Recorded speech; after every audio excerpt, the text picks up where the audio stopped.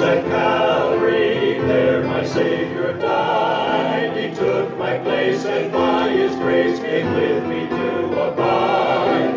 All I need for living is mine by just believing. Life begins at Calvary, life that never ends. In those days our Lord did eat nothing for 40 days. And when he ended, he afterward was hungry. The devil said to him, If you be the Son of God, command this stone that it be made bread. And Jesus answered him, saying, It is written, Man shall not live by bread alone, but by every word of God. And the devil taketh him up in a high mountain, and showed unto him all the kingdoms of the world in a moment of time.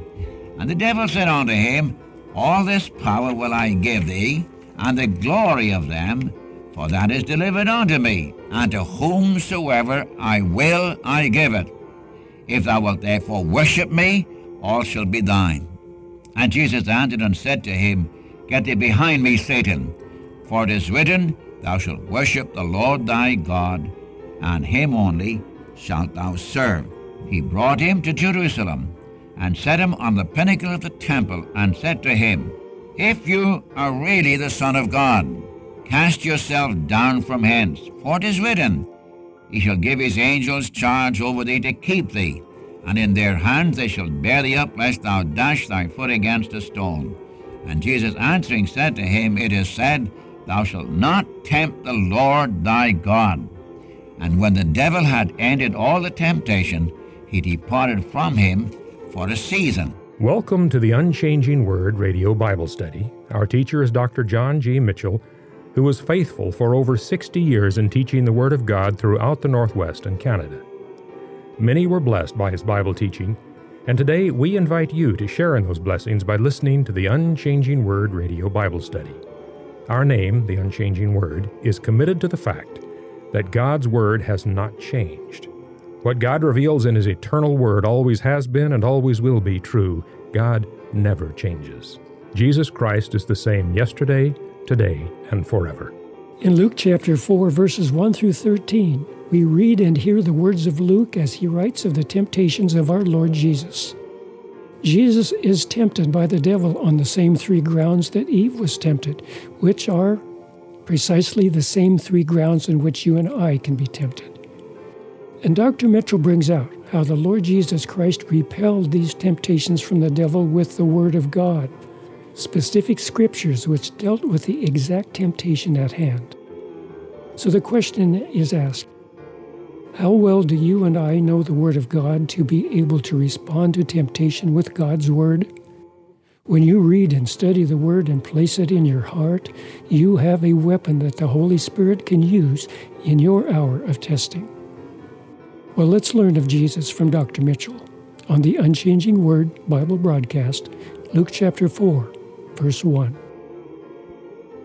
We come to you praying that in some way the Spirit of God will take these simple truths in the gospel through Luke and make them real in your own life. The more I read this gospel through, the more I realize the wonder that God should ever have had it written for you and me, and yet our Lord came as a man in the midst of men. As I was saying in our last lesson, the first Adam was made in the likeness of God. The last Adam was God made in the likeness of men. And we see how he acted, we see how he lived. And there's no excuse for this man Mitchell, or whatever your name may be. As chapter 4 of Luke starts, our Lord was full of the Holy Spirit and was led by the Spirit into the wilderness to be tempted of the devil. And he had three great temptations, and all temptations come unto these three: the grace of God, the Word of God, and the person of God.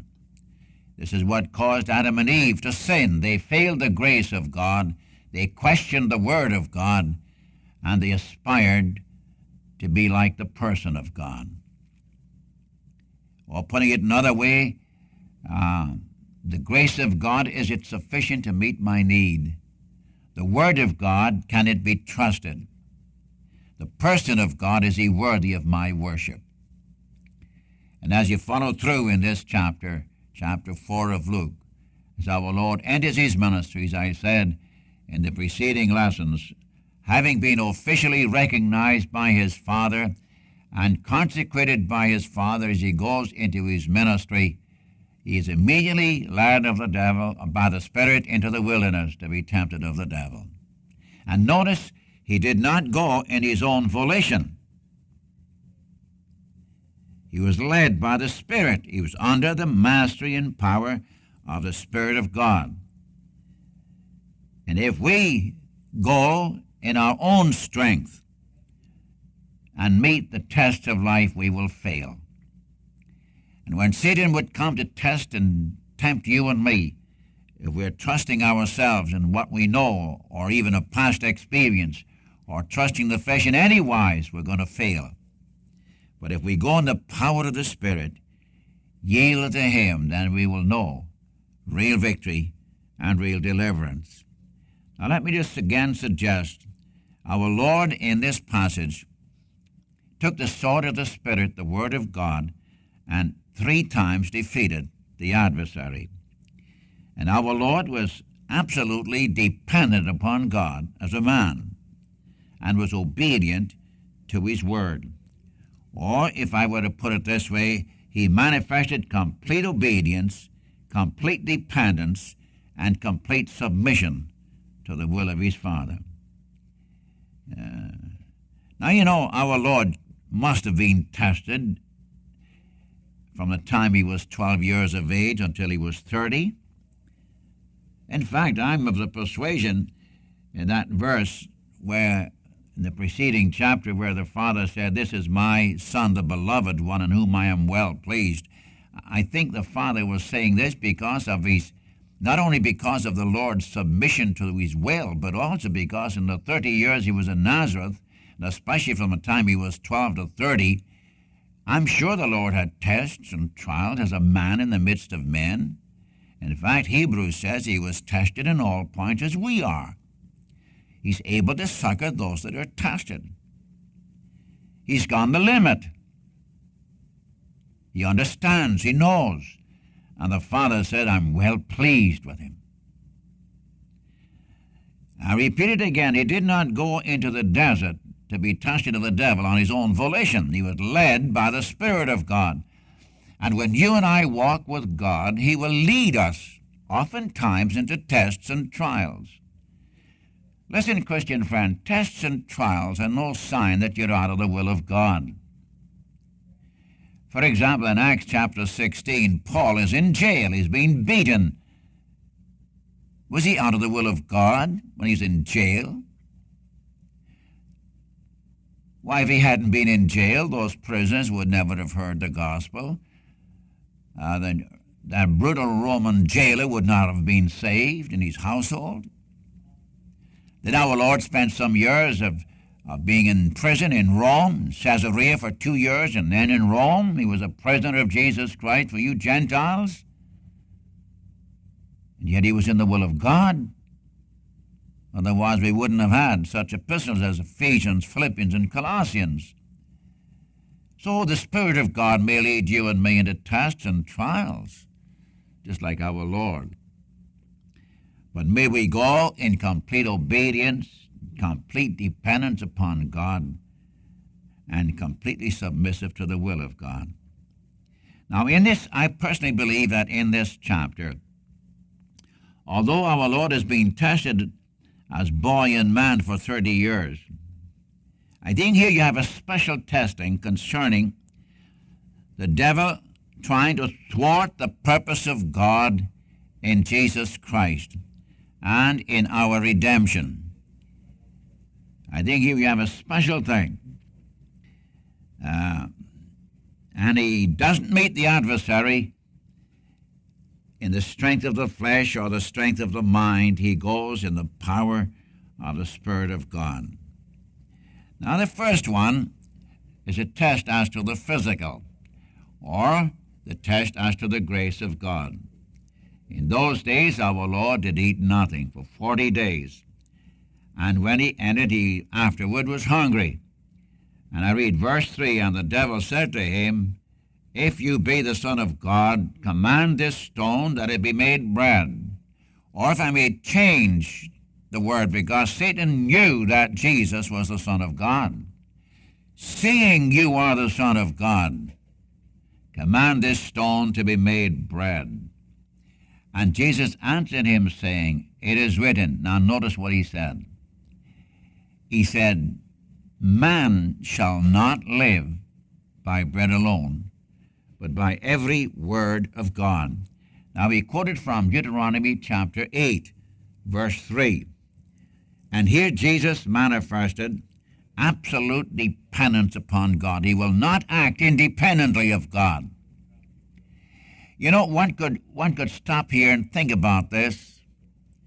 Seeing you're the Son of God, command these stones to be made bread. Life is not made up entirely of the physical.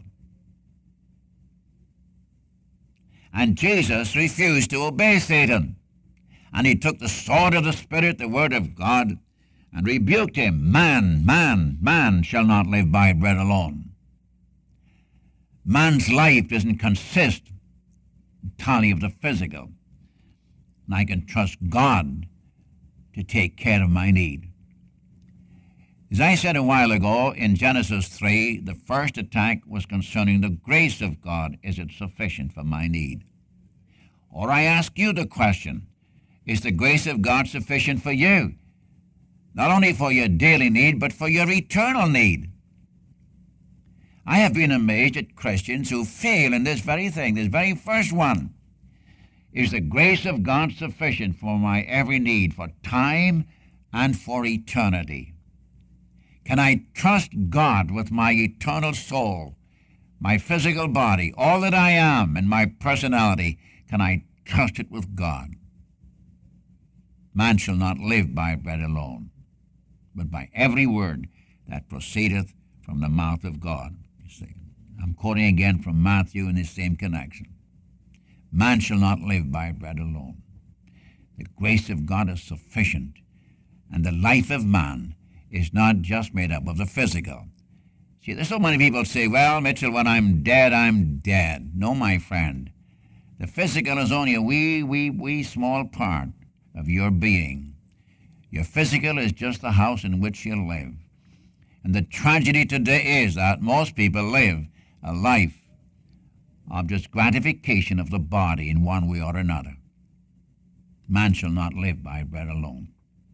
The grace of God is sufficient. And as I said a while ago, our Lord manifested absolute dependence upon God. This is the first one. Now the second one. And this is the order is changed here from Matthew. And the devil taketh him up in a high mountain, and showed unto him all the kingdoms of the world in a moment of time. And the devil said unto him, All this power will I give thee, and the glory of them, for that is delivered unto me, and to whomsoever I will I give it. If thou wilt therefore worship me, all shall be thine. And Jesus answered and said to him, Get thee behind me, Satan, for it is written, Thou shalt worship the Lord thy God, and him only shalt thou serve. Now here you have the devil exalting himself to the place of authority. Now it's true that the Lord Jesus in John chapters 12, 14, and 16, those three chapters, said that Satan was the prince of this world, that is, governmentally. Apparently this is his sphere of operation. But he wanted to be worshipped, even though this is his sphere of operation. Though he may be the prince of this world governmentally, he demanded worship.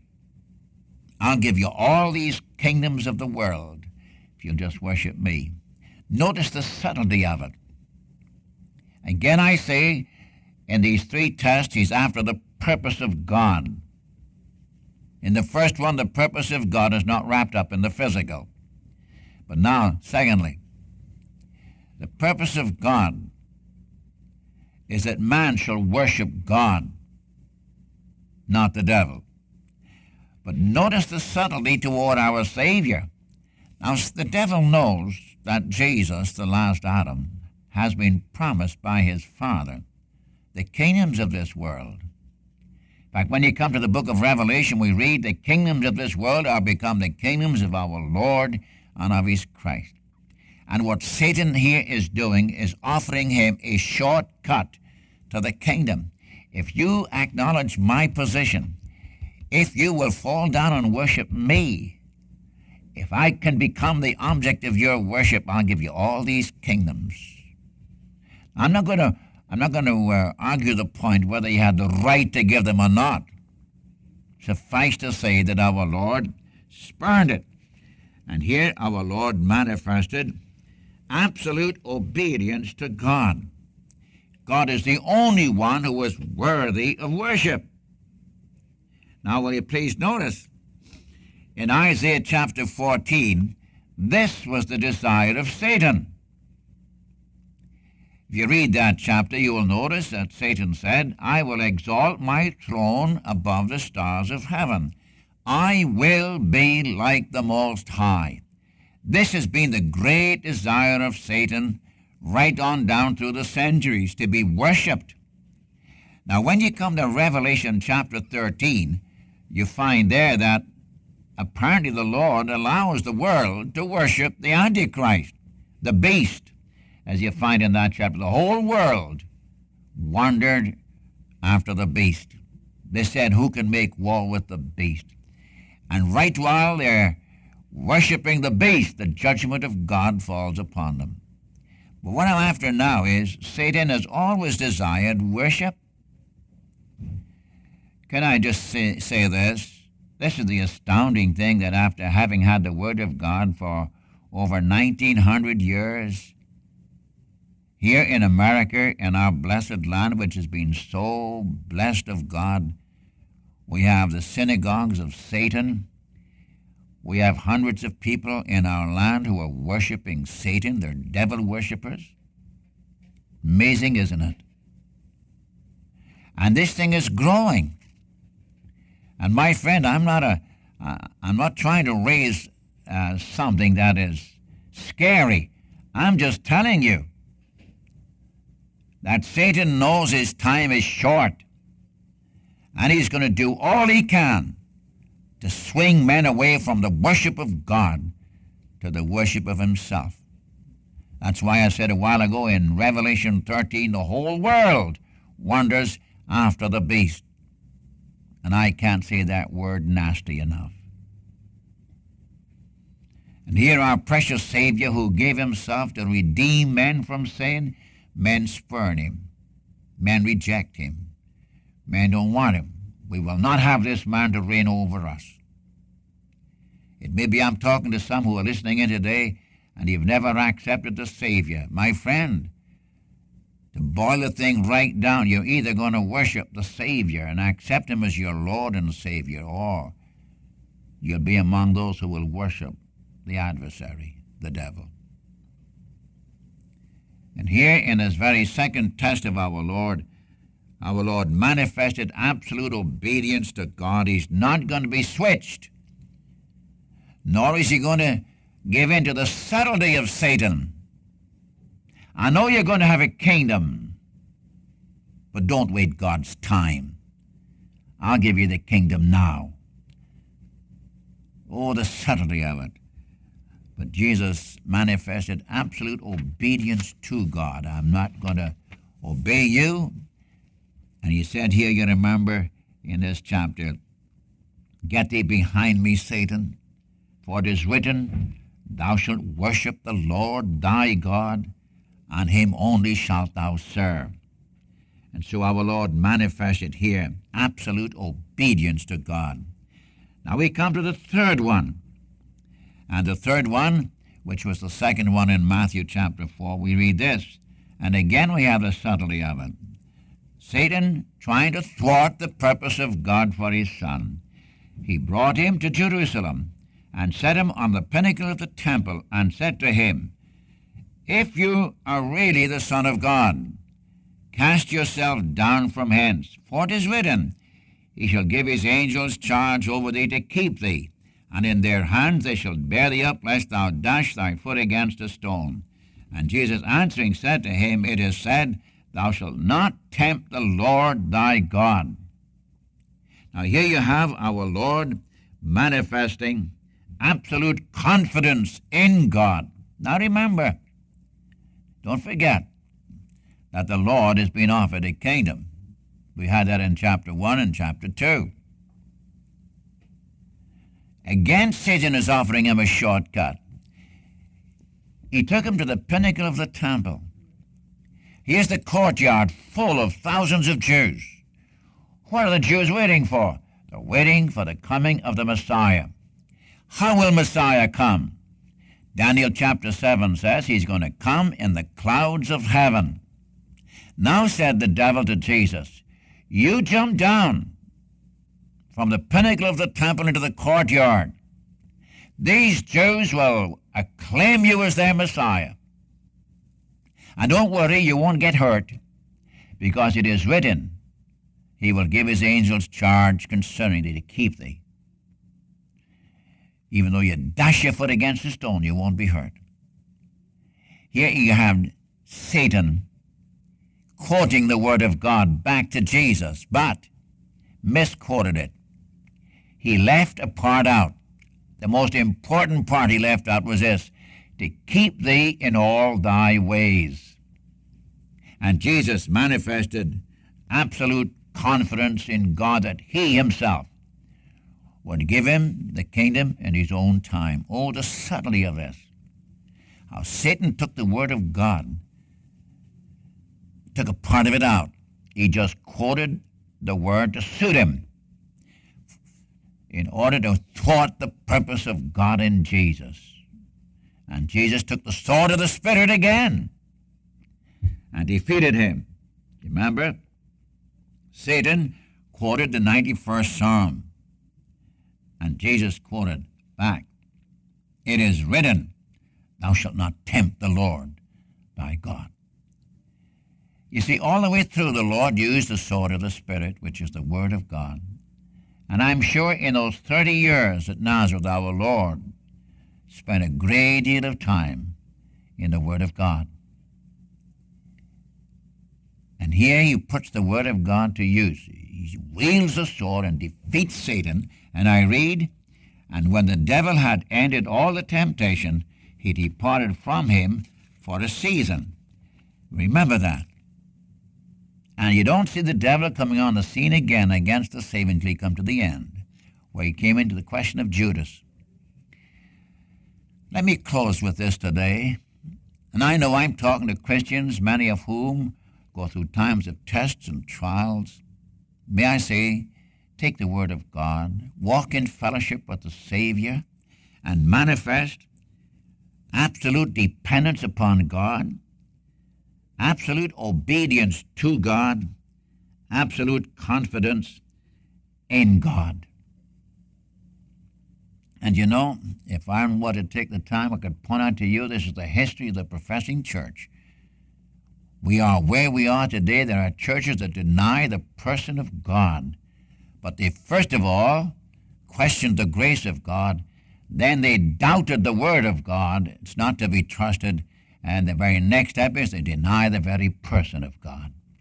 Oh, that God may speak to your heart and my heart, and may we walk today in simplicity of faith, in fellowship with God, and obedient to His Word. This is the path of victory, of deliverance, of joy, of blessing. And our Lord defeated Satan, where the first Adam failed God, the last Adam glorified God. May this be your portion and mine today. There's no other friend so kind as He.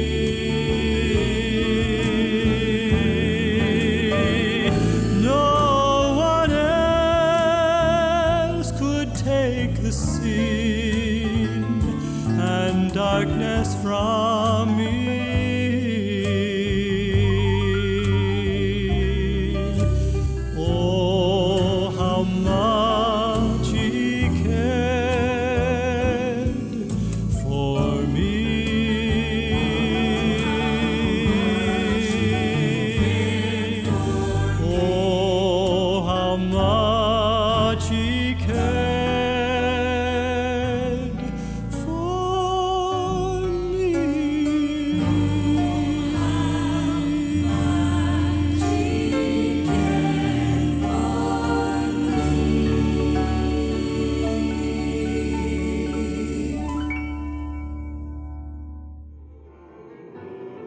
Thank you for listening to the Unchanging Word Radio Bible Study today.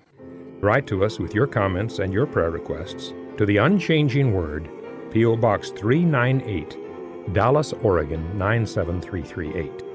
And so until next time, this is the Unchanging Word Radio broadcast. Life begins at Calvary.